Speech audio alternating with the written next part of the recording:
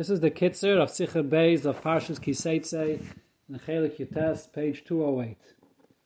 The Rebbe begins with the pasuk Kisivne Beis Chodosh V'asisa Make Legagecha. When you build a new home, you should place a fence on top of the roof.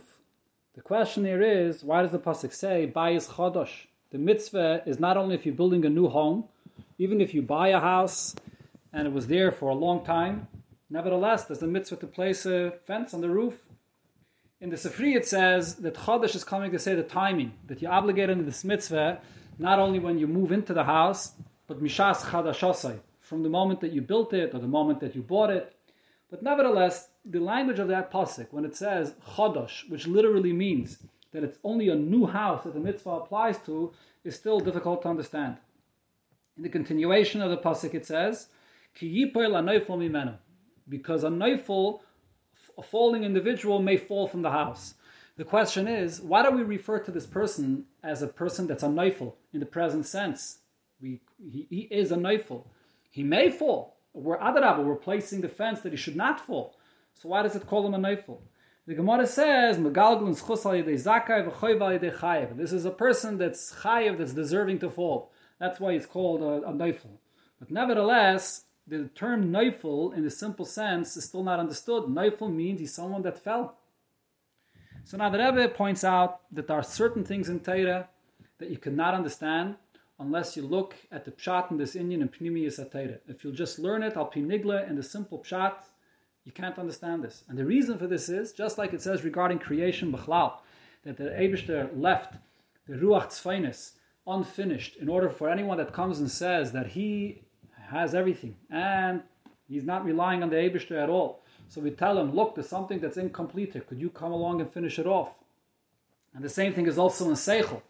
That Seichel itself tells us that you have to rely on certain foundations above Seichel that are unproven facts. Why? Because the world is created in such a way that the world itself is lacking. It's not b'shleimus. The same thing, lahavdil, is also in Torah.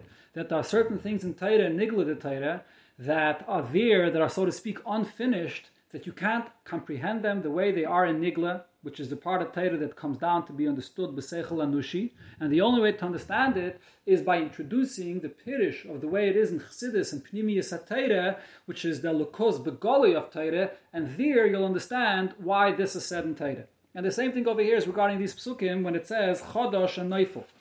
So the pshat al pi Pnimiyus HaTorah of Sivne Bayis Chodesh, it refers to a person that's building a new life. A bias refers to getting married to a wife. As the Gemara says, Beis Haizu Ishtay. And therefore Sivne Bayis Chodesh means that you enter into a new phase in your life where there's the Gashmias of the world, the Parnasa that a person has to be involved in. And here the Torah is saying that this is a Bayis Chodesh. It's Chodesh, it's a new phase, it's a completely new reality of your Aveda, and therefore it's required for a person to create a Makeh. Whatever fences, whatever guards you had before, entering into this new phase is not a time to let down your guard, adarabah. It's a time to create new guards in order that you shouldn't be a neifel, fall into Elam Hazeh, the place that you're entering into. That's the concept of Chodesh here, a new phase. And also, the reason the Torah calls this person a neifel is because the very fact that he's going down, he's coming into Elam Hazeh when he gets married, he is a neifel. He's coming down. He's already in the level of a neifel. And therefore we tell him, because you're entering into Elam Hazeh in a way of nefila, so adarabah, you have to create a new makkah. You have to be even more careful and more vigilant in order that it shouldn't be ki yipoil ha-neifel, that you shouldn't fall any further in a place that you're not supposed to be. That's the pshat of the pasuk here. On a deeper level, we can say that kisivne bayis refers b'chlal to the aveda vayid with his guf, with his physical body, and with the gashmius of the world b'chlal. This Aveda that a person does here below is completely new for the neshama, something that I knew nothing of when it was Lamaila, and even more so, the chiddush of a Yid's Aveda in this world is that it's actually an Aveda of Chadosha. It's a complete hischatshus, completely new, something that's accomplished dafke here that is not in any of the Eilim Yisraelim. All of the Eilim Yisraelim are giluyim, are levels of revelations. There's one level, there's another level, various different levels of Seder Ishtalshalos. Even if to some degree, certain levels are considered to be a hischatshus, that it's new, it's infinitely removed of the source of where it comes from, and in that sense it's a new level, a new reality. Yet, in all those levels of Ruchnius, there's some level of connection, of continuation. Olam Haza Gashmi, it says that Ein Lecha Ishavos, the Chiddush, Ein Lecha is Chatshus, there's no greater Chiddush than there is. Gashmi is coming from Ruchnius. Ein Lecha Yesh Ma'ayin Gedoyle Mizum. That here is the real Chiddush. When the Eibishter creates Olam Haza Gashmi Yesh Ma'ayin, this is completely Be'ein Aroich, infinitely removed from anywhere, from any source. It's a totally new reality. And here's the main Aveda of a Yid, in Olam Haza Gashmi, which is totally new, a new reality of a Yesh. To reveal and to connect and to bring this Yesh to become Ayin, this is a completely new Chiddush. This is the Aveda Chadasha that a Yid accomplishes Dafka in Olam Haza, and that's the pshat of the Kisivne Bayis Chadash, the Aveda of Dira B'Tachtaina that a Yid creates for the Eibishter Adira here in this world.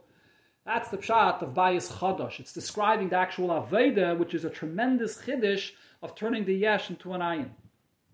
And this elevates the person as well also to a level that's Bein Aroich. Whatever other level that a person serves the Eibishter on, it brings him to a level according to the Aveda that he does. But over here, when you take the Yesh and you transform that into Ruchnius, this brings a person to an infinitely higher level. And it also reveals L'mayla, a tremendous Chiddush, that it elevates above to a level that's higher even in the Ur that existed Shalifnei Atzimtzum. And in order for a person to be a Keli for all of this, how could you be a Keli for a level like this that's totally removed of the reality of Olam Haza? It's only through Bittul. When a person wants to elevate to a level that's Be'ein Aroich, in order for that the experience of where he is and the associations that he has shouldn't disturb, he has to completely empty himself, like it says L'mayla, when the Neshama goes from one level to another, from Gan Eden HaTachton to Gan Eden HaElyon, you have to go through a Nahar Dinur in order to come to a place where you completely remove yourself from your reality. And that's what has to be accomplished over here when we make ourselves a keli for this new level, for this new revelation that comes from above. Now we can understand a deeper pshat in the concept of Maikeh. Maikeh is not just to build fences, not to fall, but Maikeh represents the bittul. When a Yid makes these fences, it's coming from a deeper bittul that he has out of a concern for the Eibishter's Ratzon, that he wants to be fully dedicated, and therefore he creates these fences. So the Pnimius, the fences, are a deep level of bittul that makes him a keli for this tremendous revelation that comes from above. Umemela, these fences are not only for the purpose of Kiyipul and Neifel, that he shouldn't fall into the dangers of Olam Haza, but these fences are a keli for the tremendous gili from above.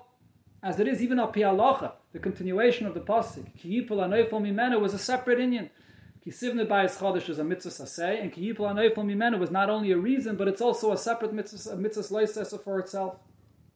From all of this, we understand the Hirah B'Payil, that on one hand, a person cannot lock himself off of Olam Haza. Our Aveda is to be involved, Kisivne Bayis Chodesh, to do this Aveda of Chiddush in Olam Haza.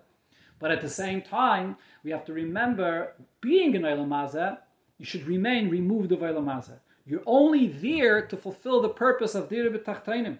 But you always feel that this is not my place. I don't really have an interest in this place for itself. I'm here to fulfill the shlichus of the Eibishter, to make a Dira B'Tachtainim. That's the concept of the makkah that you build while you're building the house, while you're in Olam Haza. And this tells us, b'chlal b'neged to a person coming to get married.